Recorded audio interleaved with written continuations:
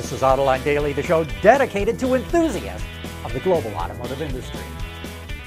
I'm filling in for Sean today, and he'll be back again tomorrow. But now the news. In a sign of just how far the Volkswagen Group has fallen in EV development, reports out of China say Audi is going to buy an EV platform from IM Motors, which is the EV brand of the Shanghai Automotive Industry Company, or SAIC.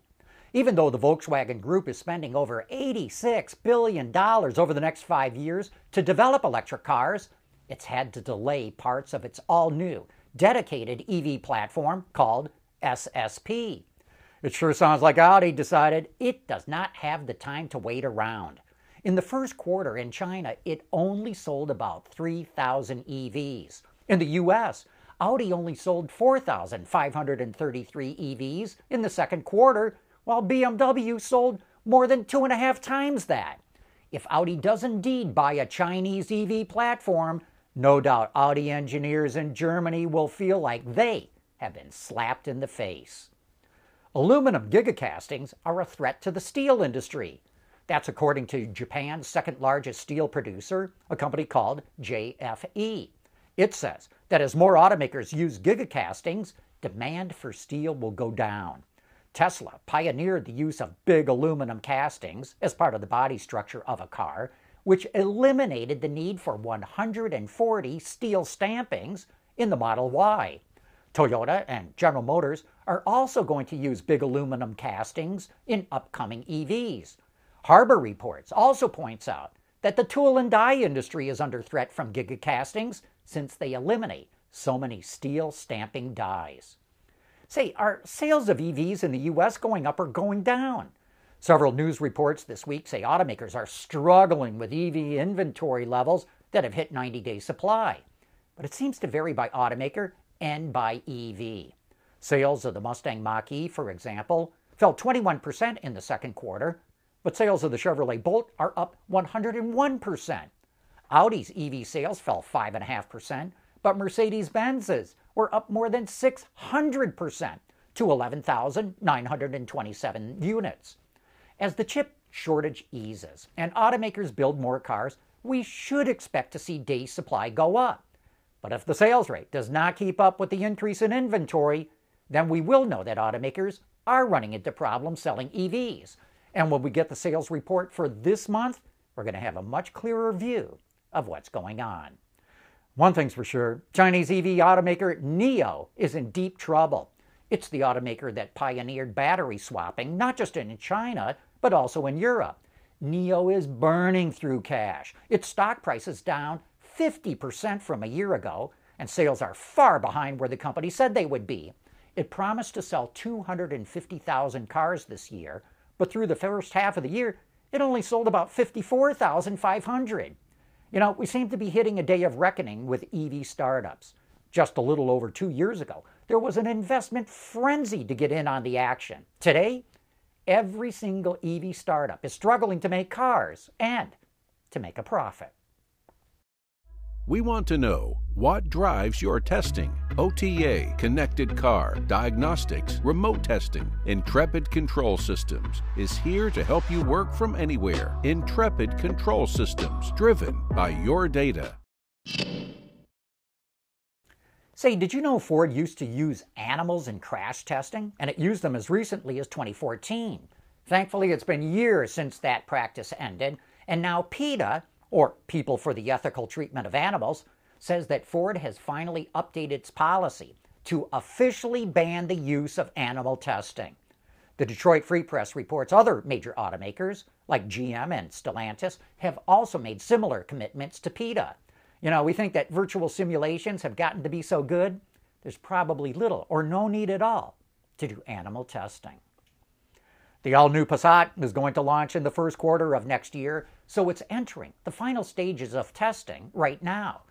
It will ride on the updated version of VW's MQB platform, now called MQB Evo, and it's also going to be used for the new Tiguan.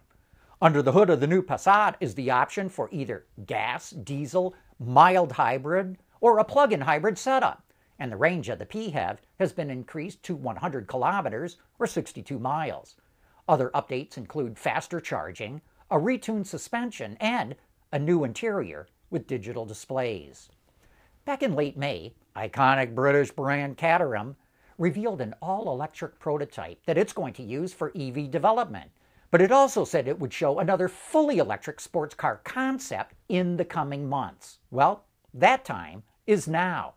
Meet the Project V, a 3 or 4 passenger rear-drive coupe that has nearly 270 horsepower and can do 0 to 100 kilometers an hour in 4.5 seconds.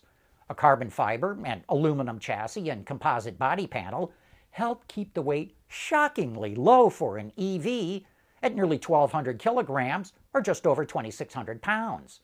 The battery size is roughly 55 kilowatt hours and would provide an estimated 250 miles of range. Caterham says Project V has the potential to come out in late 2025 or early 26 and will be priced around 80,000 pounds, which is about $104,000. And I don't know about you, but I look at Project 5 and wonder why Lotus's EV is a 5,000-pound SUV. Speaking of iconic sports car brands, Ferrari is showing a one-off car commissioned by a loyal Ferrari owner called the KC23. Designers started with a 488 GT3 race car and then stretched its sleek new body over the rear-mounted twin-turbo V8. But it's still set up very much like a race car, which is evident by the splitters, diffusers, huge brakes, roll cage, and fighter jet style interior. So it's not road legal. However, one of the most unique aspects of the car is its active aero. Panels extend out from the body just behind the front tires and doors, as well as a large wing at the rear. And this is not a car that will never see the public's eye because Ferrari says the owner is keen to share it with the world. On Autoline After Hours tomorrow, we are going to show you 4 of the coolest automotive innovations that you have never seen before. In fact, you've probably never even heard of the companies that came up with them. That's because they're all small companies that are trying to break into the automotive industry. And they're also the winners of this year's GAMIC Awards. That's the Global Automotive and Mobility Innovation Challenge. GAMIC was founded by a group of retired automotive execs who want to help innovators bring their inventions to the industry. And they chose these 4 finalists as the best of the best for 2023. So who are the winners and what they come up with?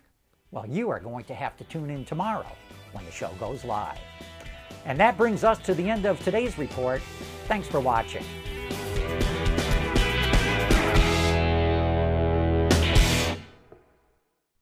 AutoLine Daily is brought to you by Bridgestone, solutions for your journey. Intrepid Control Systems, over-the-air engineering, boost your game. And by Schaeffler, we pioneer motion.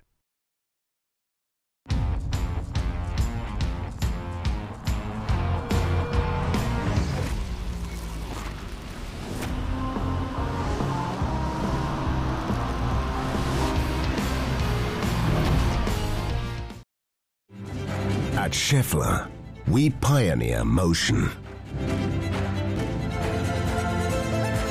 Electrifying mobility, manufacturing smarter, reducing CO2 emissions, making energy production clean.